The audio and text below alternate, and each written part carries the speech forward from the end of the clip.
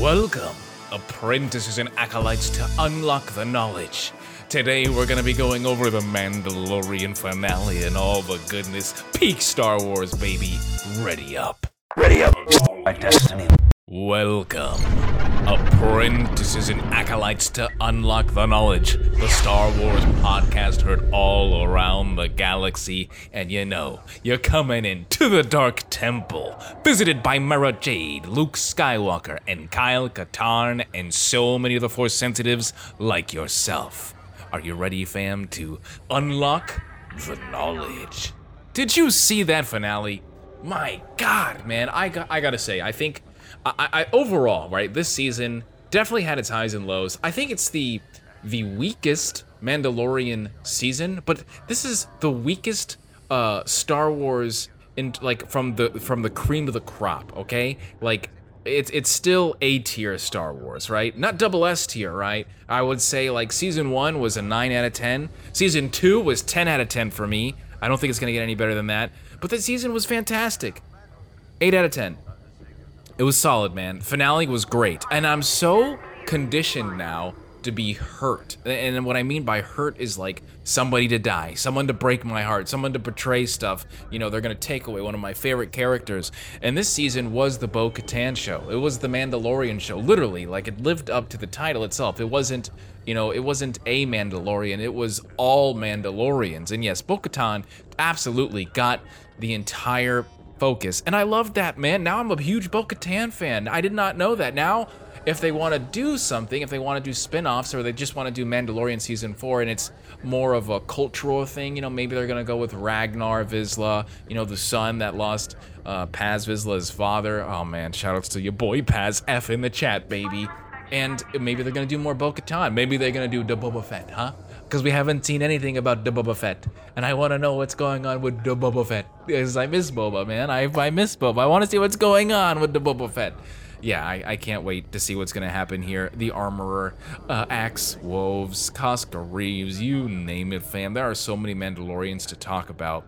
But this season, this finale specifically, was probably had some of the most amazing scenes that I've seen in Star Wars television, and some of the most amazing cinematography. They really risked it all with this GoPro stuff.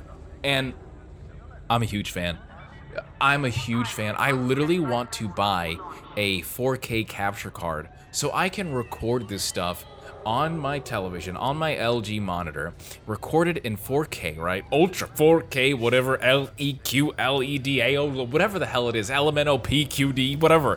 I want it all, baby. And I want to record it. I want to see it in that juicy goodness with the, oh my God, it's so good.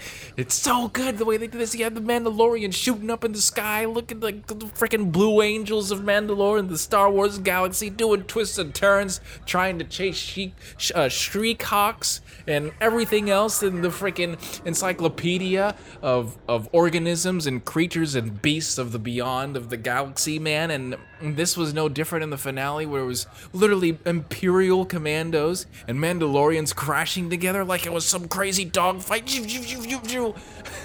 I'm still thinking about it in my head, like seeing it for the first time. And Axe Woves, we all thought he was a traitor, and this dude just goes down, straight down with his light starship, crashing the Star Destroyer, dude. Dude, what a legend, man. Making Revenge of the Sith, Anakin Skywalker and Kenobi look like a joke. That was so awesome, man. Shooting the rocket, he shot his wrist rocket. Watch out for those wrist rockets! He shot the wrist rocket right out of the damn, the captain ship, right? The captain chair, shoots it into the window and it flies out the window. I've never seen that done before. That was some expanded universe stuff you only get to read in the books or see in the video games. And then the Darksaber broke? What? You kidding me? I gotta say, man, I was just as or upset or offended I guess you could say, and or offended as, you know, The Last Jedi when they broke Luke Skywalker's lightsaber, Anakin Skywalker. Yeah, it's a legacy saber, right? It's a legacy saber, all right? We're over that. When I saw that and Kylo Ren and Rey broke that lightsaber and now the Darksaber's broken, I just got the Darksaber Black Series, bro. Why are you breaking this stuff now? I'm getting stuff when it's going out of style, man. I need the Bo-Katan helmet now, too. Oh, by the way, Mandalorian unboxing coming to your closest YouTube channel. So get ready for that. It's gonna be fun. Yes, man. The Darksaber broke! The Darksaber freaking broke, bro. Fam. Let's go. No, that's a let's know. That's what that is. It's not a let's go, it's a let's know. Damn. And it looked like Bo-Katan like broke her hand too. Did you see that? Like he didn't just crush, like he didn't just crush the saber. He crushed her hand too. She's holding her hand. You know, I wouldn't have said Mandalorians are stronger together. I would have been like, you broke my hand. You broke my hand and the Darksaber. But it's good to see the Darksaber destruction, right? Destruction! We saw it. And I think this is a great omen because the Darksaber was holding the Mandalorians back. So many of those scrubs bowed down to the Darksaber more so than someone else, like Satine or Bo-Katan. That's the whole reason why Darth Maul even got in charge of it. Like, what the fuck? What? This guy's not even a Mandalorian. What? You know? And then you got the Mandalorian poser, the enthusiast Moff Gideon, who's the greatest cosplayer of all time. And like he's always wanted to be a Mandalorian. Like he's a Star Wars enthusiast. And he definitely is, a Mandalorian fanboy, wearing all his Mandalorian stuff. He's got his cosplay now. He's got his armor hat that he did. He's probably making TikToks in the background. It's probably like at the real Mandalore or something. I swear to God, that dude is doing something with Mandalore. He's going crazy, man. And then he shows up all in his hydraulics. Did you hear that, dude? When he was getting punched at and everything, like he had super strength. The Beskar was augmenting his strength. It was insane. I remember Din hit him in his leg and he fall down. And he went to go punch him and he Superman punched. He Superman stopped it. Like it was Super Saiyan 2, Super Saiyan 3 Cell games. I swear to God, it was insane. That dude was like, yes. Or what's the one from the first, I think it's the first Spider-Man, like Spider-Man with Tobey Maguire, where Spider-Man goes to punch Green Goblin and Green Goblin holds it and he's like, impressive! And then he hits him back and he goes to like so many people and then it hits the light pole and then hits the one extra. Like that's how I felt like that shit was going on, man. I've never seen that in Star Wars. That was insane. That was the craziest fight. And everyone is sliding now. That's the thing. Everyone's been playing Apex Legends. So Grogu is sliding, Bo-Katan is sliding, Din Djarin is sliding, Casca Reeves sliding off and doing her little quick boost, maintaining it with her knee rockets, man. It was sick. The choreography in a lot of this and the action was really cool. I know some people were a little tired of it, but I thought it was awesome, man. I didn't see so much of a cluster of it, and I think they needed that because this did kind of seem like, the final arc of this Mandalorian arc that we had been, this story. And the sad part of it is because I do have post-finale Mandalorian downness right now, and I feel like it is an ending. Is it an ending forever? Nah, it doesn't seem like that. But it's definitely an ending for now, and I think it's a good ending, man. And I'm not used to good endings in Star Wars because I usually feel sad, and I am sad. I am sad, but like sad because we lost someone. Like Ben Solo or something like that. And this time, at least Mandalorian and Grogu are sitting there in their porch on Sunday night just relaxing on Navarro, and they don't have to go to work on Monday, so they're just kind of big chilling, man. God, dude. It was beautiful, honestly. It really was. I'm very glad that they didn't make a cheap trick, like someone coming in at the last second and saving everybody, because I feel like The Mandalorian, that was honestly my big criticism of The Mandalorian, and I really don't criticize The Mandalorian too much because I kind of think it's perfect, but I always felt like Luke Skywalker shows up, Bo-Katan and Casca Reeves save Baby Yoda, like something was always happening in some form. What was the thing too? They always did like the angle, especially in the first episode, like you knew that was going to be a theme, especially where Mandalorian finds Grogu for the first time. And, IG-11's all like, no, they specifically said we must terminate the asset. And then it looks and you hear it pans into Mando and just his helmet, and then you see the red flash and you don't know what happened. Did he just kill that Baby Yoda? No, it turns out Mando had the gun right up to his face and blew his circuits out. So it's always been that's the kind of screenplay that we've seen in The Mandalorian. And we didn't get any funny business in this. And I loved the previous episode, right? So that was the spies, because it made all of us kind of try and figure out, and big brain this stuff.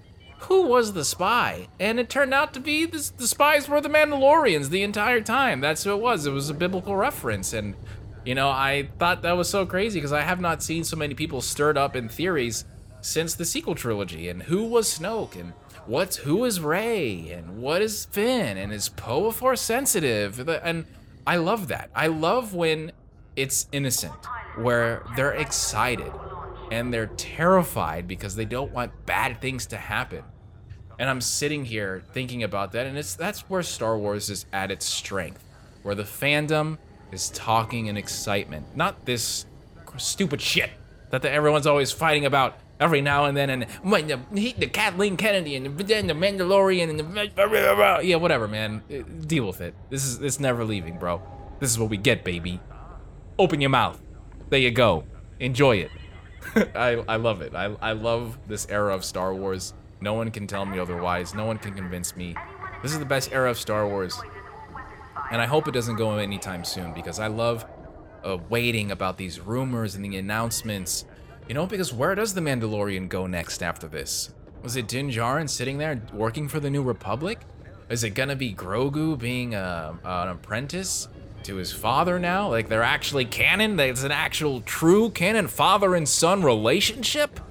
Yes. No, it's probably not. I don't think we're gonna see Mandalorian. I don't think we're gonna see Din Djarin and Din Grogu, you know, mowing the lawn and pulling weeds on their Navarro grass. I don't think that's gonna happen. I do think it's gonna take a broader view of the galaxy, which is why, you know, Mandalorian Season 3 was more so an introduction to all of Mandalore, the culture of Mandalore, the characters like the Armorer, Paz Vizsla, Casca Reeves, Axe, Bo-Katan, of course, and Ragnar. I think that's going to be the future of the Mandalorian. And the greatest thing about Din Djarin is Pedro Pascal hasn't really been on set. It's really been a lot of the body doubles that have been helping him out and moving inside the suit. So now you can kind of bring him around anytime you want. Hey, Pedro, we did this 4 or 5 episodes. Can you please do these voice lines for us? Yeah, it's good. It's fine. Good. Yeah, good. And then that's it. There you go. Now Din Djarin can be inside the cameo. But I do think they're going to save him for the movie. It's going to be the movie. I think the movie is going to be the culmination of everything. Are they going to kill Din Djarin? Are they going to kill Grogu, the future of Star Wars? What about the Armorer and Bo-Katan? No, I'm not sure if that's going to happen. But I do think that if you're going to kill off a character, you're going to kill them off in a movie than a Disney Plus series. I do think I would tread lightly, though, because I did talk about this in my review for the finale, is when do you kill off a character, right? When is the best time to kill off a character? And I do kind of think the best time to kill off a character is when they're no longer needed, you know, when their story is finished and it's all fleshed out. And as much as I see Din Djarin and Din Grogu now, I don't think that their story is completely fleshed out. I would love to see Din kind of do his own thing, just like he was in the beginning, and, you know, maybe a time, you know, come back to see Bo or come back to see Boba. But I think the focus is really kind of molding the future of the Star Wars franchise, and that's Grogu, you know, because Grogu has so many paths, and his life is not anywhere near finished. Yoda started his training as a Jedi around 100 years old, maybe closer to 200. It was definitely around that time. So Grogu, like, it's a blank slate for him. Yeah, he's Force sensitive, and yeah, his father's a Mandalorian, but that doesn't really mean anything in a life that lasts 800, 900 years old. And you know, Star Wars is Star Wars, so they might even find a reason to flesh that out even more, to 1,000 years. Who knows what's gonna happen with Grogu? But all the options are on the table for Grogu. I could see him being another Mandalorian Jedi, and I think he should be. I think that would be a beautiful thing to bring these two beliefs, these two religions, into one culmination of Mandalore or something. I don't know. I don't really know. That was terrible. But Jedi-Lorian. There you go. I think that actually sounds a little bit better. I think it would be sick. I think it would be cool, and it would honor everybody that he's being with, including his father, including his heritage from his race, and the other culture of the Jedi, because he is Force sensitive. And that's what I like about that, is bringing it all together to form one organism, to form one entity, one beautiful view. I don't know. I could be completely talking out of my butt here, but I think that'd be awesome to see, because it is a little hard for me to imagine Grogu in some Mandalorian armor. I actually do think it would be really an awesome design if he actually didn't have a helmet. You know, his face is already kind of like the poster of the Star Wars franchise. You see it everywhere in Target and all these other places that literally just put on a sticker so you can buy something of it, whether it's cereal or Snickers, and you know, some mug that you just saw that was the same photo on everything that they put. They're just, you know, reusing it because people buy it, like myself. So why maybe he has some like Clone Wars-esque armor of Beskar attaching to himself, you know, kind of what the Armorer made for him. And he doesn't really have the armor right now, but I can see him going back now, and I don't know, maybe we're closer to a full-fledged Mandalorian Jedi suit for Grogu than we initially were, because now they took back the Great Forge. And now all the resources are there. So it's only a matter of time now before Mandalore becomes what they're supposed to be again. But be wary, tread lightly. You know, this is the beginning of their empire. There's so much potential, and they're not in the sequel trilogy. So, who or what might stop them from becoming the best that they could possibly be? Now we're gonna see Ahsoka here in a few short months, and I think Thrawn's gonna have a say of whether or not the Mandalorians are gonna be able to reclaim their spot in the galaxy. But I can't wait to see, fam. I hope you all enjoyed this finale. I hope you all enjoyed The Mandalorian. I know there was great criticism. And are we really talking about Grogu jumping around and waddling and as a puppet? I mean, he's literally a doll. Like, what do you want from this, guys? Is it gonna be the CGI Yoda that you saw in the prequels that you all hated so much? Or are you just gonna like understand, because this is kind of uncharted territory here with such a baby puppet and walking around and doing so much? I mean, like, he's literally the franchise.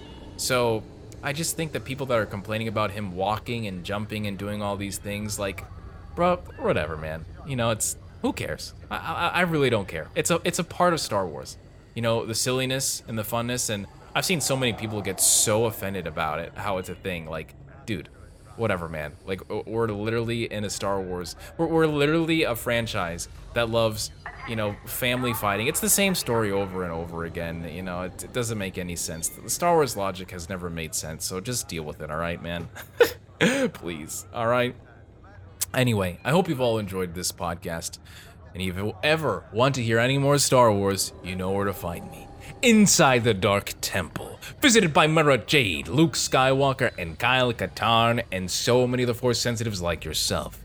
I am Lord Dagavir, and I'll see you around the next time on Unlock the Knowledge. Deuces, fam.